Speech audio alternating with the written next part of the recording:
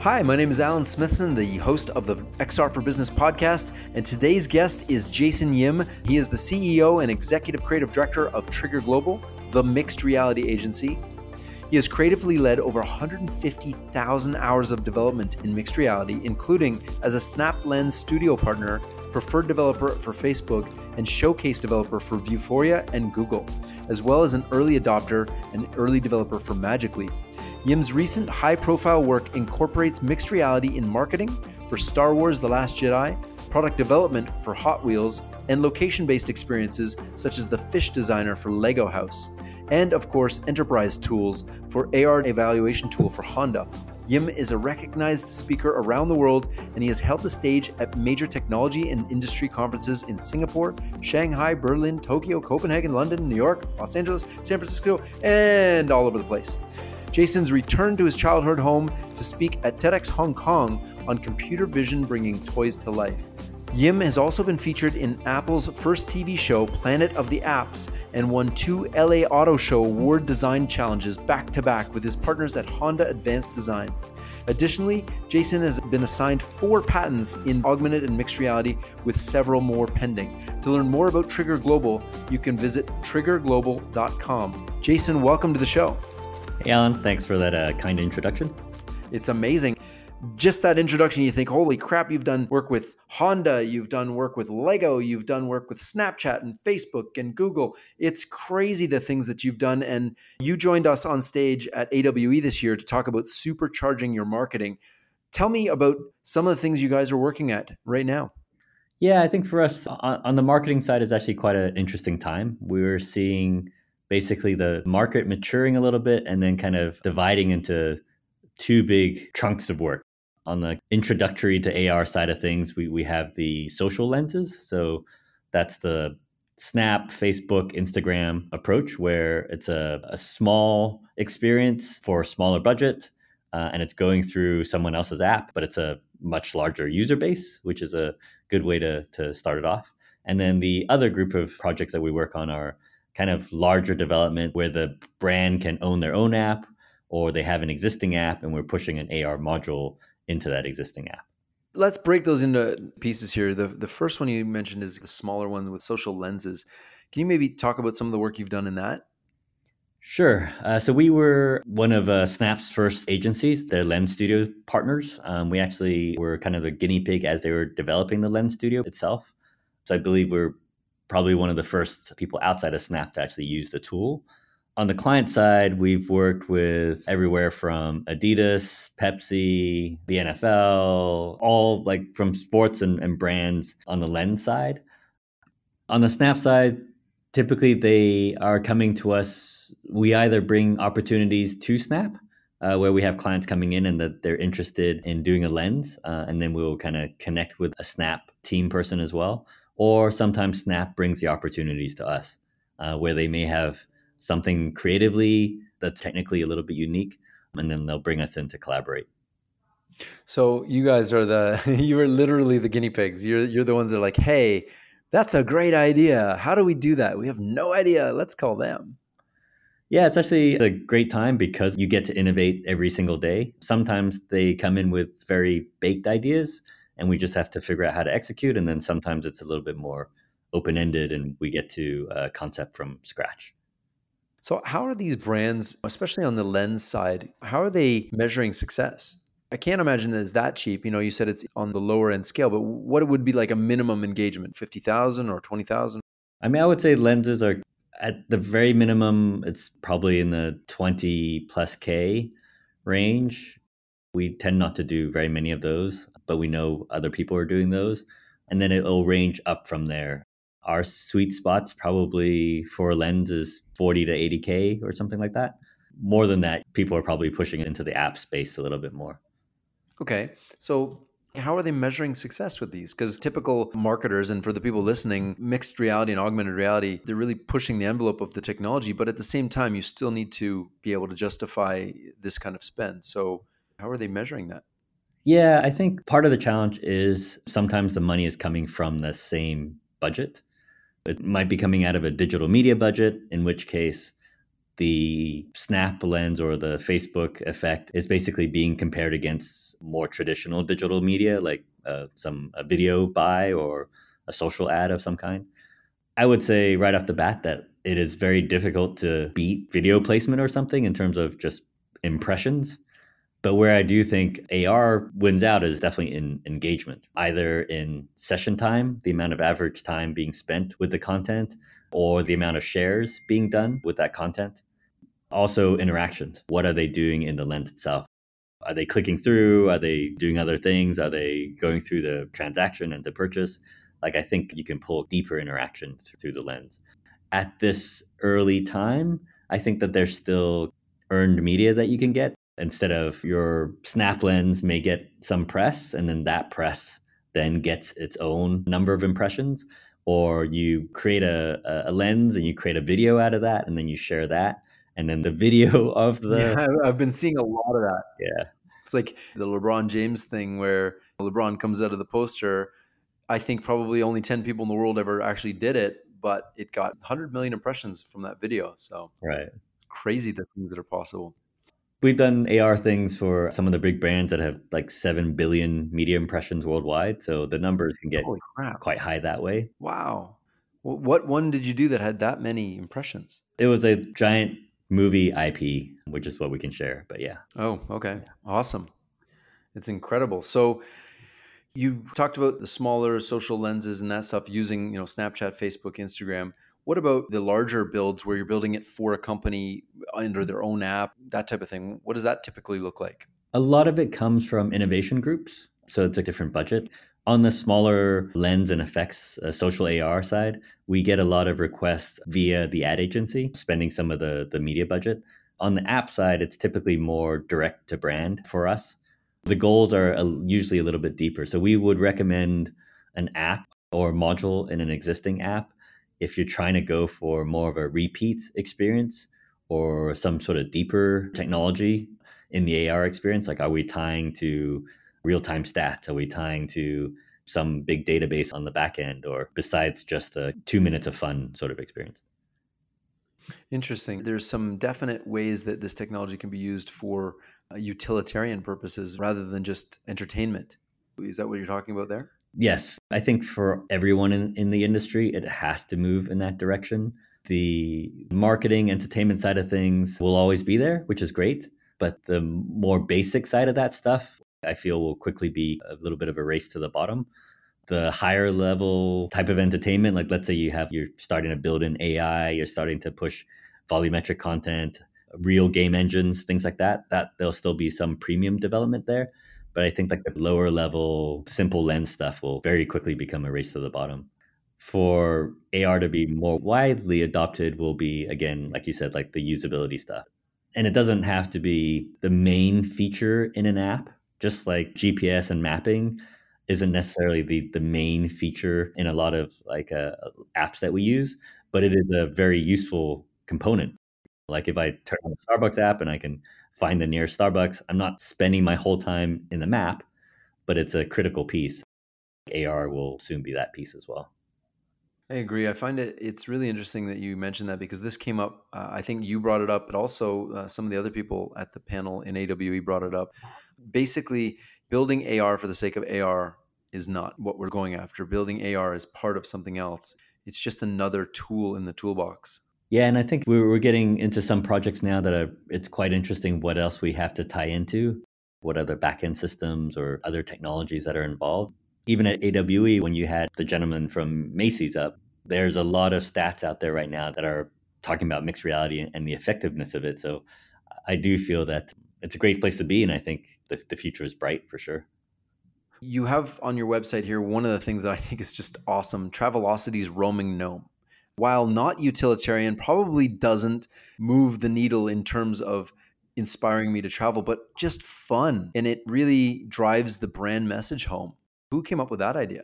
They actually came up to me at another conference. It was at a Google conference I was presenting, and they came up to talk about what we could do in AR in their app. I think the interesting challenge for Travelocity was, and here's another use of AR with Travelocity. you use the app for booking, of course, right? Mhm. But they wanted more engagement after the booking had been done. Like, how do you keep the Travelocity app relevant through your entire trip until you have to book for your next trip? So that was what AR we were hoping to provide there, was have something fun to do while you're on the trip, and then also something shareable to help you remember that trip. And then later on, you could pick up the Travelocity app again when you want to book your next one. So how many gnomes traveled? I actually can't share that information, but yeah. Ah, okay. So there's gnomes everywhere in the world, augmented gnomes. Yes, everywhere.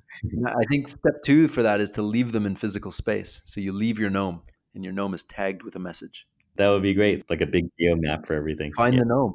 Yeah, why not? You get a lot in like hot spots. Canadians all go to either Cuba or Mexico for the winter. So you'd have these like hot spots with all these gnomes everywhere. But that And they should be able to interact with each other. and then You find somebody else's gnome and your gnome like starts if you leave them too long, they starve. But they turn to ceramic. yeah. And the interesting part about that, though, was that we were embedding this AR module into the existing Travelocity app. And that's something that we recommend to a lot of clients that have an existing app with a user base, is to, instead of building a separate AR app, which is a lot of lift, and then you'll spend a lot of money and a lot of energy trying to drive traffic to a brand new app, just place it within an already successful app. But that, of course, brings its own giant series of complications. We were really excited that Travelocity allowed us to do that, because sometimes a lot of clients, if the app that they have is a primary revenue generator, they are super protective of that app. Oh yeah, they don't want you to touch that thing at all. Yeah. We've run into that as well. It's one of those things that you're like, yeah, if you break their app, you are screwed. Right. How do you deal with that? Do you develop it as a separate thing and then give them a plugin for it, or We want to start discussing integration at the very beginning of the project. So our tech teams are normally aligned very early. And the other developer that actually owns the main app, they probably have a launch cycle that they are on. So we typically have to dovetail our launch with whatever cadence that they're in and work backwards from there. Interesting. I want to switch from LA because you most of your work in LA, but you also have an office in, is it Billund or Aarhus? Aarhus in Denmark. So you have an office in Denmark, in the middle of Denmark, not in Copenhagen, but in the middle of the furthest island from Copenhagen. So what's that all about? We've been working with Lego for 6.5 years now, I believe. Lego headquarters is in Billund, which is even more remote than Aarhus. Aarhus is actually the second largest city in Denmark. So Billund is about an hour away. Aarhus is like the closest major town. Our lead there was ex-Lego. He had left Lego. He actually worked with us on quite a few projects. He left Lego after 10 years, then came and joined Trigger. So for us, it was part of an effort to grow our Lego business out there. Like, I don't know, I've been a Lego fan since I was a little kid, like most kids are. So that was kind of like a dream come true to be working with them. No kidding. We went all in. Of course, you guys made a fish visualizer, right? It's called the Fish Designer. It's actually at the Lego Museum. So super cool. I believe it's the best performing digital experience there. Basically what happens is, as a kid, you come into the space and there's 6 giant digital tanks. So imagine like big video screen walls that represent massive fish tanks. And all the fish inside and all the creatures and rocks and everything are built out of Lego, digital Lego. And then as a kid, there are these big stations where you can take physical bricks and build your own fish. You build physically, and then you walk up to these scanners on the edge of giant tanks, and you scan in your fish. You add eyes and a mouth. There's like a little magic moment, boop, and then they come to life in the tank. They get sucked in through the pipe from your scanner, and then they get kicked back out into the tank as this live fish with their own little bit of AI. I mean, each tank can hold 300 user-created fish. And every minute or so, there's like big animations that happen inside the whole tank, and all the fish interact together and stuff. And the kids basically get into this loop where they go back and just build more fish to stick back into the scanner to bring to life. Oh, cool.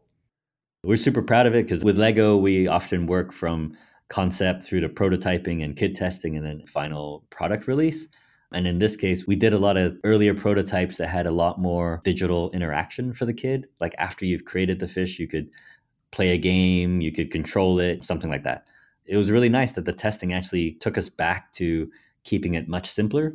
So it's a much more elegant solution. The kids just, they build it physically, which is what they want to do. And then the digital magic conversion moment is very, very short. It's only like 30 seconds. And then they can sit back and enjoy their creation. That's so cool. Yeah. I think we, as an industry, we tend to overcomplicate things. Yeah, for sure. Sometimes we are over our skis a little bit, right? Like we're trying to do a lot more than the consumer wants or needs. It's so true. We had a meeting about this a couple of weeks ago. We were talking about how we did 360 video 3 years ago and kind of moved away from it because it wasn't hard anymore. We were always looking for the challenge, and we realized that the majority of people still haven't even seen that. Like, oh man, we need to go back to basics. Yeah, I mean, we hear a lot of stats of when museums are doing their first VR exhibits that people come in, and for 90% of the audience, it's the first time they put on a headset.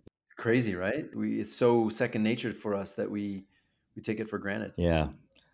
If there's one takeaway from this entire podcast is keep it simple. You can stretch and push the boundaries of this technology, but keep it simple. That's actually sometimes the hardest piece. How do you reduce the friction in these things? Because consumers are used to just opening up the app and seeing the content on a screen. Like, how do you make spatial 3D content just as simple as that? That's a good question. Let me ask you, you did a TED Talk on computer vision bringing toys to life. Is that talking about the Lego one? No, that was more in generality. It was similar. We've done 30 plus digital physical play prototypes with Lego and other companies for kid testing and stuff like that. So we understand that there's a lot of effort in trying to find the fun and find that elegant ease of use balance. That TED Talk was about those kind of learnings, but in the toy industry. Can you send me a link and I'll put it in the show notes? Sure. Yeah, no problem. Amazing. Let's shift gears away from toys and social lenses. Let's talk about the things that you did for enterprise tools. You designed an AR design evaluation tool for Honda. Can we talk about that? Yeah, so we co-created with Honda. We own the tech IP for the tool. We work with one of their design teams. And what we're trying to solve is basically in the design process for cars right now, you start off on paper, they do 100 drawings or whatever. Then they start working on 3D versions of that. And let's say you get to like 40 designs. But a critical step in car design is, of course, a volumetric review, like actually seeing the car in 3D space and getting a sense of its presence in a way. And traditionally, that's done in clay. So the problem with clay is that a life-size clay model takes about 8 weeks, and these car companies are spending upwards of $50,000 a month just buying clay. Wow. Yeah. So we were tasked to try to come up with a system in AR to not necessarily replace the clay model, but to do like an interim step before the clay model. So let's say if we can get the cost down and things like that. So of course we did. Our version, it can be in a single day instead of 8 weeks. The costs are much lower. They can then evaluate 10 cars in AR volumetrically first before they can then commit to one clay model car. Not only are we saving on costs and time, but I feel like you can end up with a better product because a lot of the design ideas that would have been cut early because of costs gets to live through another milestone and continue on through the design process. The big challenges, though, were we started with a HoloLens, and then it was ported to ARKit, it was ported to Windows Mixed Reality, a full backpack solution. And then the latest version is a Magic Leap. But all of those see-through, besides the ARKit, of course, but see-through headsets on AR, as soon as you take it outside, it's, Useless. it's not the best experience. Yeah, it's funny because I've seen some people put shields in front of the HoloLenses and stuff, light shields to dim it. It's not the greatest experience when you can't really see the holograms. That's going to be a really hard problem to solve for consumer augmented reality. Yeah, and I think like this for the car design world, it's actually specifically a very hard problem to solve because their legacy approval process happens outdoors that way. So we had to put digital cars next to physical cars, which is how they normally evaluate their designs. That's why a lot of design studios are actually in California because of Nice weather all the time. nice weather all the time. So yeah, so that's the interesting thing. Like maybe the technology drives you to an indoor experience, but like, I just tried the Vario headset, the XR1, hmm, which is using front-facing cameras to capture the outside world. So with that, it's actually blocking out the real world completely, using cameras to recreate it and then creating digital content on top of that's it. cool. Yeah, it works really well. I think it would actually be a perfect solution for what you're doing. And I know they're working with Volvo. That's cool. What is the resolution of that? It's actually a foveated headset. So what they did was they did a fixed foveation. In the center, it's human eye resolution, and then it's a little square, almost an inch of your vision. And then as it goes out to the edges, it blends into a more traditional headset. So it's very, very clear, Wow, amazing. We will definitely. bigger. But the headset's big and bulky, but it doesn't feel like it when it's on your head because they've weighted it. They actually put weights in the back of it to offset the feeling of how heavy it is. They made it heavier to make it feel lighter. Yeah. But I feel like it's being used in the design process now. Like everyone who sees it understands the benefit of it, and everyone understands that the hardware and technology is always going to be improving. So we're on the right track, and we just, with every hardware update, we'll check out this Vario for sure. The whole experience will improve, and hopefully the results will improve as well. I think it's getting there every step. And I really love the fact that you guys are right on the edge of consumer applications that are fun and exciting, kids applications, but then also you're building these real world enterprise tools that companies are using to evaluate and design future automobiles. Thanks. I think for brands and developers getting in, like, I think what we've learned through this stuff is like you just have to be early. Try to be first, try to get as much experience across many industries as possible because everything cross pollinates everything else.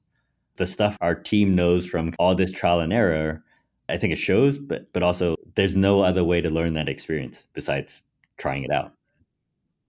Yeah, well, it's not like you can look it up and say, "Hey, how do I do this?" Because what you're doing is, for the most part, never been done. I mean, we've done, I think, 3 or 4 world firsts, and well, four. There was no manual. There was no, "Hey, let's look it up on YouTube on how to do that." It didn't exist. So I commend you guys with 150,000 plus hours of development, Thank you. That's no creative hours too. That's just 3D and dev. straight up dev. Holy moly! Well, they say mastery is at 10,000 hours, so you guys are 15 times that. I think the need to experiment and the need to innovate is really great for the team. Every day you're doing something different, and there's always something proud to write home about. The problem as a business is like if you're always innovating, like how do you? Uh, How do you make any money? you're burning so much. People don't understand is, innovation is expensive, and even though companies are paying you to do it, it's like you build it once and then it never gets used again. It's not like building a product where you build it and then just keep iterating and making it better and better and better.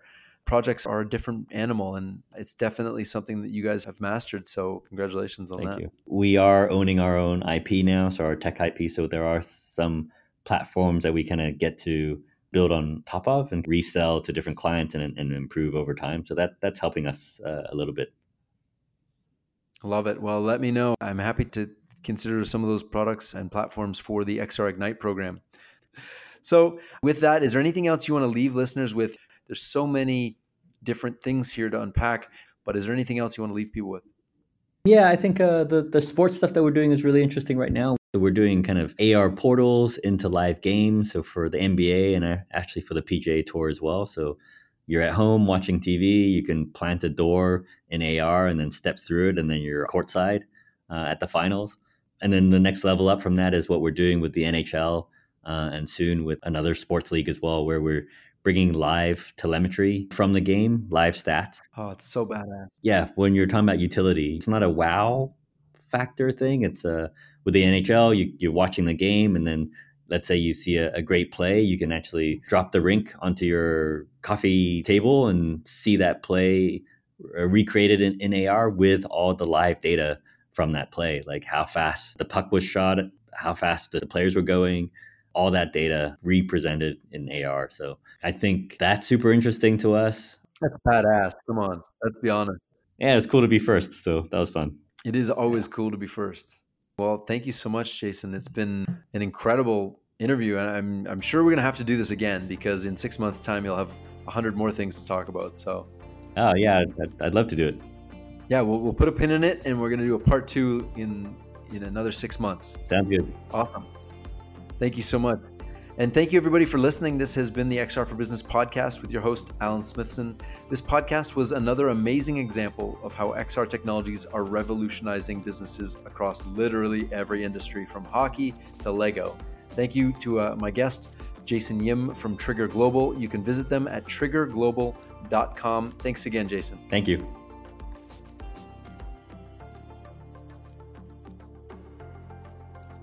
Being an influencer on LinkedIn in the XR field really has opened up an opportunity for us to not only understand what corporations are looking for in virtual augmented mixed reality and artificial intelligence, but also from the aspect of the startups, studios, developers, and enthusiasts out there and what they need.